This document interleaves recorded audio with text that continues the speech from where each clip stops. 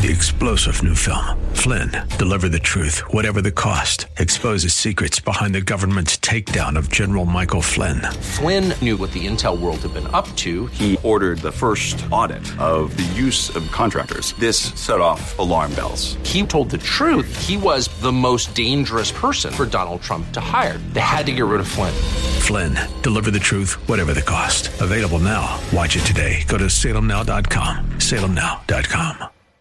The Bruce Hooley Show podcast is brought to you by HemisphereCoffeeRoasters.com. Creating jobs and restoring dignity one cup at a time. Good coffee doing good. Learn more at HemisphereCoffeeRoasters.com.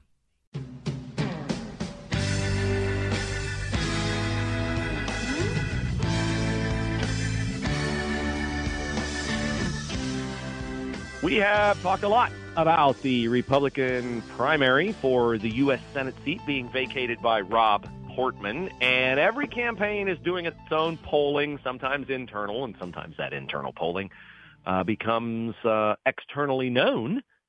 Why it becomes externally known is most often, and I would say almost always, because the polling is favorable to the candidate who did the polling. So I'm just putting that out there so that you will understand that if a candidate took a poll and the poll was not flattering to the candidate, do you think the candidate would publicize the poll results? I don't think so, because that would be damaging to their own campaign. That does not mean that a campaign that publicizes some of its internal polling is lying about the polling. Because if I were a candidate and I were doing polling and the polling were favorable to my campaign, I would want everyone to know it. So that's the disclaimer as I give you the results of a poll from WPA Intelligence on behalf of the Josh Mandel campaign for U.S. Senate. This poll was taken on the phone on January the 30th, 31st, and February 1st. What does the poll show? Not surprisingly, again, because it was released by the Mandel campaign, so it's, of course, going to be favorable to his campaign. It shows Josh Mandel in front with 28% saying that they will be his candidate in the May primary. Second, well, let's leave second out of it for a second. Let's go to third. Mike Gibbons, the Cleveland financial guy, is third at 17%. Remember, Mandel had 28. Gibbons has 17. J.D. Vance, the author, Hillbilly Elegy, has 13. Jane Timken, former head of the Ohio Republican Party, has 9. Bernie Moreno, 6. And Matt Dolan has 5. I'm glad Dolan's last because I don't think Matt Dolan has true conservative values. Who's second? Is Mark Pukita second? Somebody second who you've not heard of?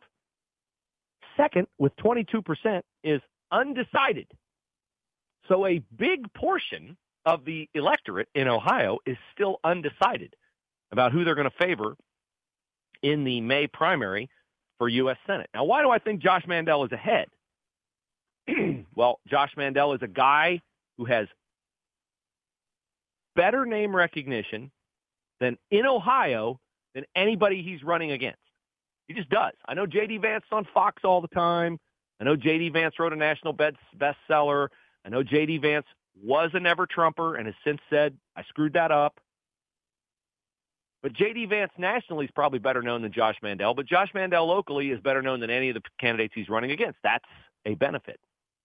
Also, you know that old E.F. Hutton commercial? When E.F. Hutton talks, people listen? When Josh Mandel talks, headlines result. Because Josh Mandel has a, I'm not sure if it's a gift, but it is a propensity to say things that command headlines. Now, why do the things that Josh Mandel say, things that he says, why do they command headlines, whereas, by contrast, the things Mike Gibbons,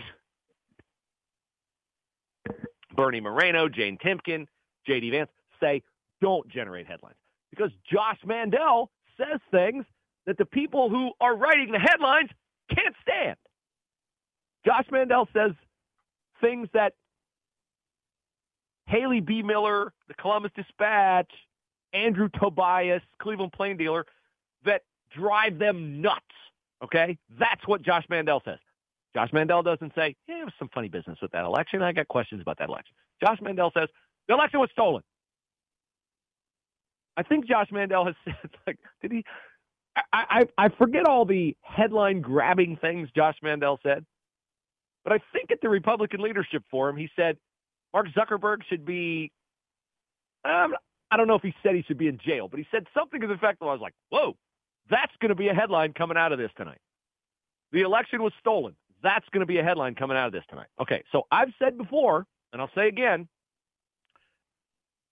Mandel can't run in the general unless he wins. Well, he can, but he's not going to win the general unless he wins the primary.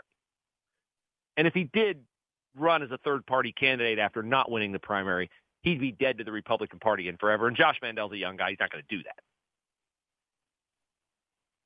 But the problem with Josh Mandel saying things more boldly, less diplomatically than the general idea of what he says could be conveyed. For instance, he could say, the election of 2020, I got some serious doubts about that.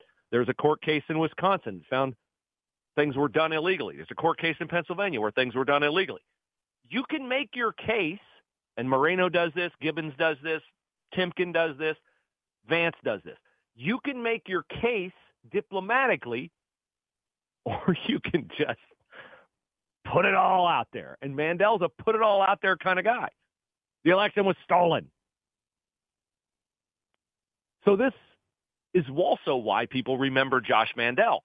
But the downside of that is he's going to give screaming Tim Ryan or Morgan Harper or whatever lunatic the Democrats run, Mandel's going to give them a cachet of ammunition to use against him in the general. He already has. You can't run from the kinds of things Josh Mandel has said. And I'll say this, Mandel benefits from the fact that none of the other candidates in the race to this point on his side of the ticket have chosen to be like him. In that, you don't hear Bernie Moreno saying, Josh Mandel's a nutcase. You don't hear Mike Gibbons saying, Josh Mandel is histrionic. You don't hear Jane Timken ripping on Josh Mandel. And I'm continually waiting for somebody on the Republican side to engage Josh Mandel in a way that Josh Mandel engages everybody. Josh Mandel is a pit bull.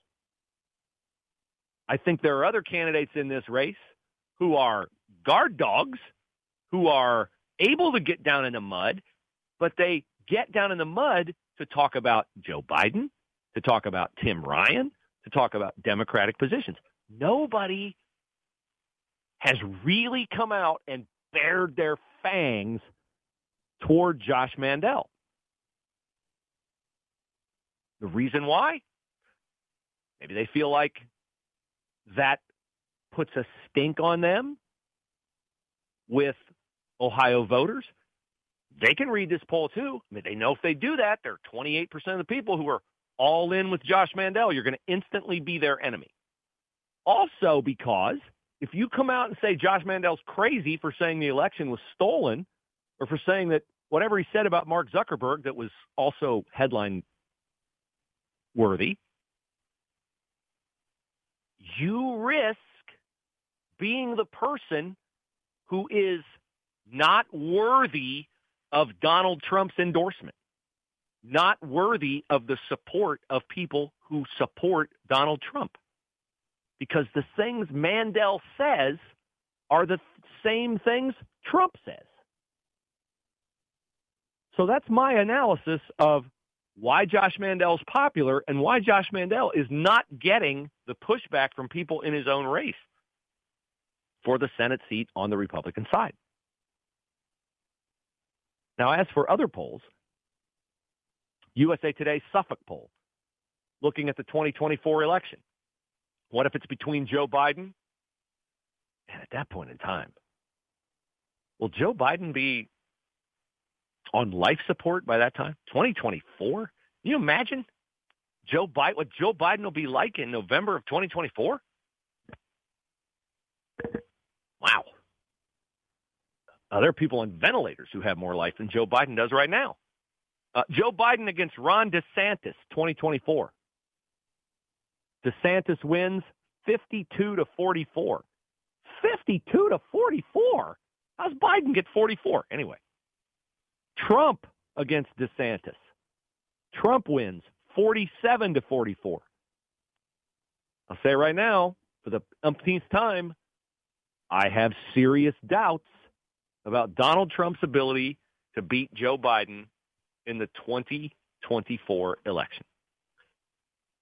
Not because Joe Biden is superior to Donald Trump in any way, not because Joe Biden's policies are superior, but because Donald Trump awakens the enemy.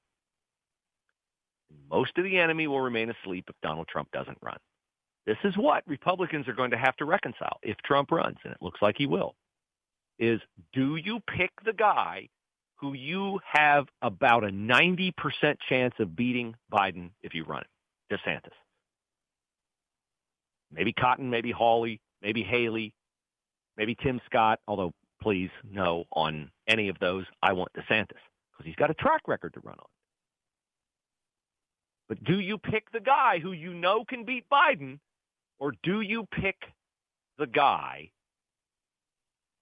who you're basically like buying a ticket to a Beach Boys or Eagles concert because back when you saw them the first time, you thought the band was the greatest band you'd ever seen. And even though now they're not what they used to be, you still see them through the prism of what they used to be.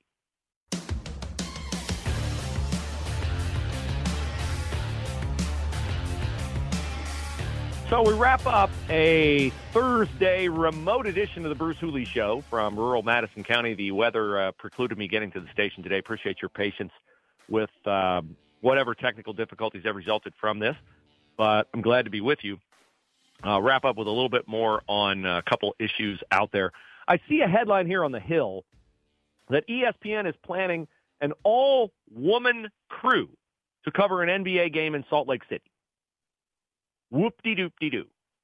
What is a woman, ESPN? Because here's ESPN, which is all in on defending every female analyst it has on a professional sport who get criticized because of their opinions.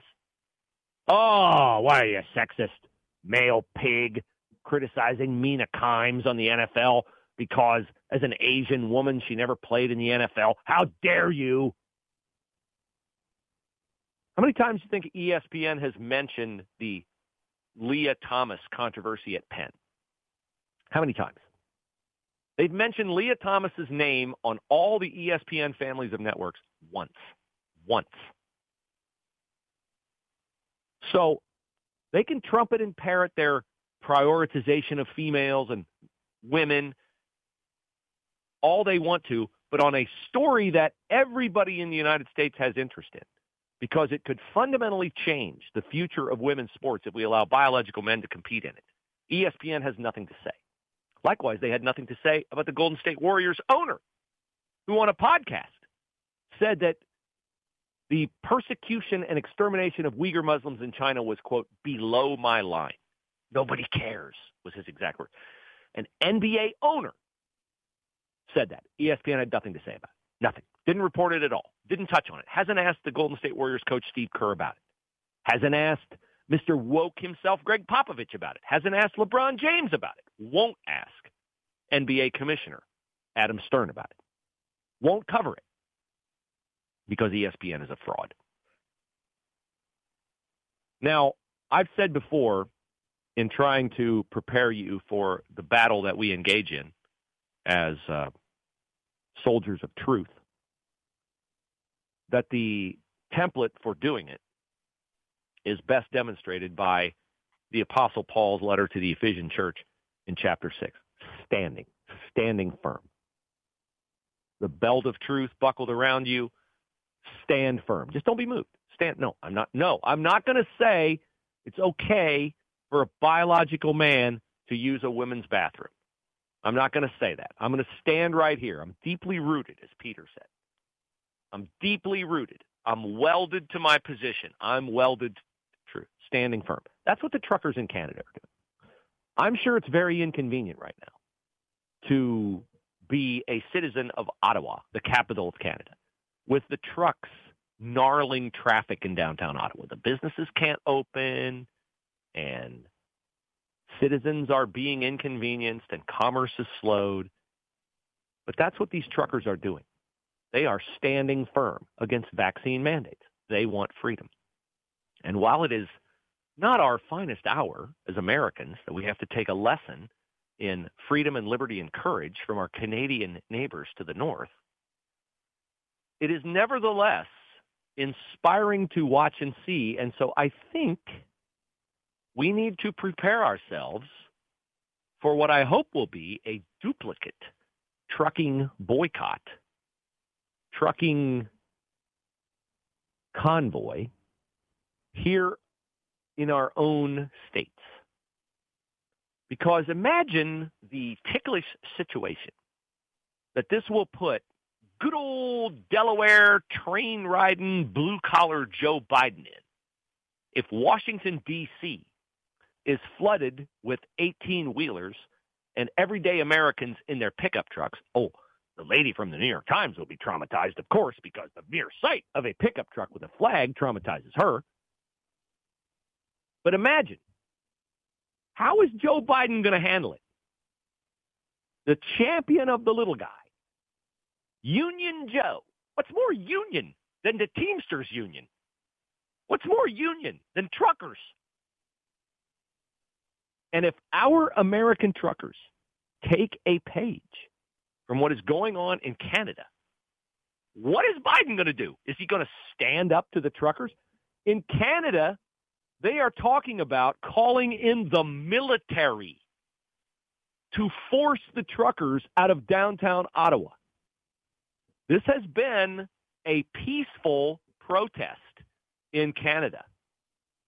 There's not a bunch of violence going on. Oh, they're trying to make it look like, oh, there's a Confederate flag. Oh, there's a Trump flag. Look at these evil truckers. First of all, it wouldn't surprise me if these are plants with the Confederate flag. But I want to see how Joe Biden is going to handle a trucker convoy in Washington, D.C., keeping people from getting to the Capitol, keeping people from...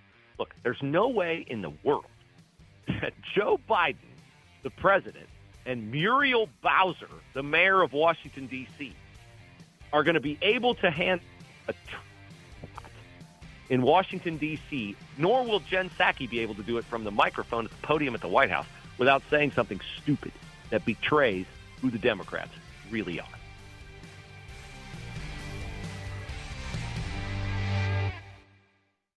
Three-star General Michael J. Flynn, head of the Pentagon Intelligence Agency, knew all the government's dirty secrets. He was one of the most respected generals in the military. Flynn knew what the intel world had been up to. He understood its funding. He ordered the first audit of the use of contractors. This set off alarm bells. The explosive new documentary, Flynn, Deliver the Truth, Whatever the Cost, uncovers the facts behind this scandal. Flynn told the truth. He was the most dangerous person for Donald Trump to hire. I find out the worst enemy that I'm going to face in my life is right here in America. They took my assessment and they wanted me to change it. And I was like, I'm not changing it. They had to get rid of Flynn. With in-depth interviews, archival footage, and never-before-seen personal records of the man behind the headlines. I just felt like I was drowning. Flynn, Deliver the Truth, Whatever the Cost. Available now. Watch it today. Go to salemnow.com. salemnow.com.